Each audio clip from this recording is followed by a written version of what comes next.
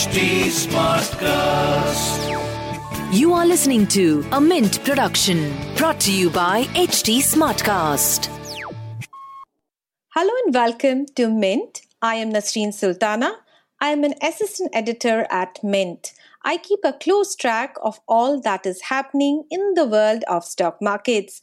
You are listening to All Things Markets, where I speak to experts analyzing the big trends moving the stock markets. As overall markets gained massively from the March lows, mid and small cap stocks saw a blockbuster rally in the last 9 months. After the markets crashed in March, BSE small cap index rallied 97% and BSE mid cap jumped 81%, outpacing both Sensex and Nifty, which have gained around 75% in the period. Earnings revival in the smaller stocks is also picking up. So, is the euphoria around mid and small cap stocks a mere irrational exuberance, or do the stocks have any fundamental support? How will mid and small cap stocks perform in 2021? To understand that, I'm in conversation with Amit Khurana, Head of Equities at Dolat Capital. Hi Amit, welcome to the show. Hi, Nasreen. So, Amit, since we are talking about the blockbuster rally that we saw in small and mid caps, so why don't you take me through what actually led to this rally? Well, thank you for inviting me to this forum. I think there are a lot of structural as well as tactical reasons that one can associate with this kind of rally that we have seen in mid cap and small cap over the last few months. The quick tactical reasons that I would like to put forward is an immediate positive news on corona cases coming off and the likely introduction of a vaccine, which has given a confidence back to the investors, to the economy, and markets at large. Having said that, it is also important to realize that the rally that we are now witnessing is not something that is completely unanticipated because of the structural factors that we were going through. In fact, last year in November and December, this time around, we had actually called for an outperformance of mid cap and small cap stocks for the year CY20 based on the structural factors, which is a significant consolidation of their balance sheets and business functions, a significant realignment of their efficiencies due to the GST amalgamation. The overall system was coming back on track. Right. And third, very, very important, the balance sheet strength that they had been able to gather in 3 to 4 years was beginning to show in their margins and in their return ratios. In the small caps especially, we have seen almost over 90% rally since March lows. That's one of the fantastic rally sectorial wise, and that's outperformed both the Sensex and Nifty, their benchmarks, and similar stories there in the mid cap segment as well. What I want to ask you is, despite this blockbuster rally in both mid and small caps, this indices have not touched their record highs as compared to the Sensex and Nifty. Both mid and small caps had touched record highs in 2018, and from then we had actually fallen off, and we have not yet touched that. So, any reason why both mid and small caps have not yet touched their record highs? Well, there can be a couple of ways to look at it. One, obviously, some of the sectors and stocks are not in as great a shape, and therefore their contribution to this entire rally is not as, shall I say, evident, and may not be evident as we go along. The second way to look at it is, I would not be too bothered about whether they've touched all-time highs. Eventually, they will. Whenever earnings trajectory starts supporting those kind of valuations, they will eventually come into play. But the very nature of these mid-cap and small-cap companies tends to be that they tend to be laggard in the first up move in the market. And this is not something that we're seeing the first time. Even the big bull market that we saw in 2003 to 2008, the first move was led by large caps, and then the mid caps and the small caps followed. And the last leg of the bull market, the mid caps and small caps were doing extremely well. I don't see a very different situation this time. In fact, they are beginning to show signs of a significant earnings trajectory which is turning better. In fact, Hmm. let me give you a statistic. This is the first time that we had our ratio of upgrades to downgrades Hmm. being at the highest in 6 quarters, and that Okay. was significantly led by the mid cap and small cap coverage universe that we have. I mean, we cover about 150 stocks, two-thirds of them fall This into. is after the September quarter earnings, right? That's right. That's right. Oh. So we cover close to about 90 to 100 odd businesses, which are classic, domestic consumption led, classic export models, Hmm. which are now beginning to reflect an earnings trajectory which will be far better in FY 22 and 23. And therefore, the catch up towards all time highs will eventually play out. I'm not too really worried about that part. I think what is important for us to realize is that there is a lot of earnings delta, which is yet to Hmm. play out. Right. We'll talk about the earnings a bit later. But before that, 2017 and 18, as you mentioned, that first the benchmarks, Sensex and Nifty, the large caps, actually led the rally, and then the mid and the small caps joined it. But after 2017, we saw both mid and small caps falling off, and many stocks which had gathered a lot of had actually outperformed. They had started losing shareholder interest, and they started falling off. And many analysts called it as an irrational exuberance that had driven those stocks ahead, and there was no fundamental support to those stocks then. Do you think that in at the current times we are also probably seeing a repeat of what we saw in 2017 and 18, when small and mid cap stocks is actually following up the rally, because a lot of investors are there in the market. There is a feeling of missing out, and hence stocks with no fundamental support are also joining the rally. Okay, that's a great question, Nasreen. And let me give you a little bit of a context to that. Right. 2017-18 rally, if you would recall, was essentially led by the financial sector and within that the NBFC space primarily. And they were Hmm. the biggest beneficiaries of the demonetization. I mean, they got huge inflows, the banks got huge inflows, and they didn't want to lend the money, and therefore NBFCs went on a lending spree, making the Hmm. spread, and that also had an impact on the operations of the mid cap and small cap borrowers. Okay. Right. Now, having said that, there were also factors which were not supported, and one of the biggest factors which was not as supportive was that you had the implementation of GST in July 2017, Right. and a lot of these businesses were not completely aligned at that time.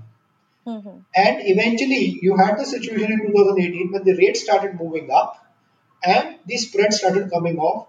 And with Hmm. the earning support not being as evident, the whole rally petered out. Hmm. I see a very major change in this rally, and let me sort of give a quick flavor to that. One, as I said in my opening remarks, GST realignment is now complete for mid and small cap businesses. In fact, some of these businesses will become significantly large, gaining Hmm. share from unorganized to organized, or Hmm. within their spaces, companies have consolidated. So the small has become mid, and mid will eventually become large. Right. That's one. Secondly, this time I feel that the structural reforms taken by the government are far more convincing, especially the move to encourage manufacturing. Let us realize India as a country, as an economy, is services driven, and a lot of these manufacturing, which was small scale driven, mid sized companies, were not able to move up because of lack of policy support. And Hmm. we've written as a house on this. That the PLI scheme is probably one of the most comprehensive initiatives taken by any government in the last 3 decades to revive manufacturing, and you're Okay. beginning to see that play and markets beginning to react to that.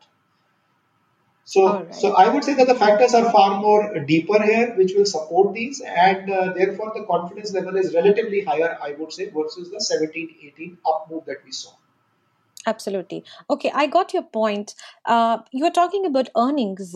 In September quarter, of course, it was a better than expected quarter, mostly led by the festive demand in many of the sectors, starting from auto to consumer stocks. But as an analyst, do you see this earnings growth sustaining in the next few quarters of this fiscal? Especially, I'm talking about the smaller companies, which form the mid and small cap segment. Okay, so you're looking at the second half. I would expect a bit of a normalization to the second half versus the first half. See, the Hmm. first quarter was a complete washout. The second quarter was far superior, much better than the expectations, led by cost controls and release of the pent-up demand. That Right. pent-up demand has probably played out in Q3, but eventually it will normalize. Okay, my sort of bigger influencing factor on being positive on these stocks is the FY 22 and 23 trajectory for Okay. mid and small. It is the first time in a decade Hmm. that we are now seeing earnings consensus and upgrades towards high teens for these names. Okay. Okay, we had the downgrade cycle happening in 2011, it went until 14. Then you had Absolutely. a cycle from 15 till 17, 18, but it did not deliver. Hmm. Okay, and then we were hoping that it will start delivering in FY 21, but then COVID struck everybody. Hopefully, we are now in a much better environment, and therefore, my sense is that over the next 2 to 3 years, I would be pretty comfortable talking about high teens kind of an earnings growth for these companies at an aggregate level. Some will do Hmm. obviously far better. They could be even doing 25-30% growth. Some may be more 10% to 8% growth. But at an aggregate level, we are probably looking at a 17-18% kind of an earnings growth, which actually was the case in 2003 to 2008 cycle. Right. But I'm very curious to know, Amit, when we entered COVID in March this year, the earnings itself was not so, it was not very steady because there was a lot of pockets of weakness. Economy was struggling, and few consumer focused sectors like auto, FMCG, most of these sectors were actually struggling to meet, to get more demand. What leads your bullishness towards earnings revival in FY 22 and 23? Okay, a fair point. But I would also highlight the data which we had gone through, and that became the supporting data, wherein we were seeing banks beginning to talk about a credit pickup Right. around the same time, by the way. Okay, I mean, March we probably lost 10-15 days, but if you look at the December earnings and what we Hmm. were building up in the run up to March quarterly Hmm. earnings was a much better earnings trajectory. Right. Uh, our sense is that is going to come back now, Hmm. and probably have a couple of quarters of delay here and there. The factors were the same. Essentially, as I said, business consolidation, demand coming back for discretionary, real estate beginning to form a bottom. That was the case even in November, December, and it is actually even corrected more versus those levels. And Right. for example, I mean, a classic case that we're seeing, and the leader on mortgage financing in India, HDFC, is doing the highest disbursals in October month in their history. Hmm. And that's a classic demand coming into play, and that will drive the demand for a lot of other products and services, which are driven by mid cap and small cap companies. Right. Right. Amit, do you agree that this is a very unique bull market in the sense that we have, of course, gone 20% up from the lows that we saw in March? We are, in fact, more than 70% up from March lows as far as the overall market goes. But at the same time, we are also in recession. Technically, we are in recession because we had two consecutive quarters of low GDP. How does these two factors, these are very divergent factors, pan out for small and mid cap stocks, especially because the stocks are smaller companies, no, they don't have that much of capex capacity or capex ability or that much of free cash flow in their books as compared to the larger companies. So how does this two contrasting factors in the market work out for the stocks? 70% move up also has to be seen in the context that we went down by 40% on the indices in 39 Yes. days. Right. Okay, I've never seen that. I mean, we took out the entire history of the Sensex, the Nifty, and all the other indices. Never have we gone down by 40% in 39 days.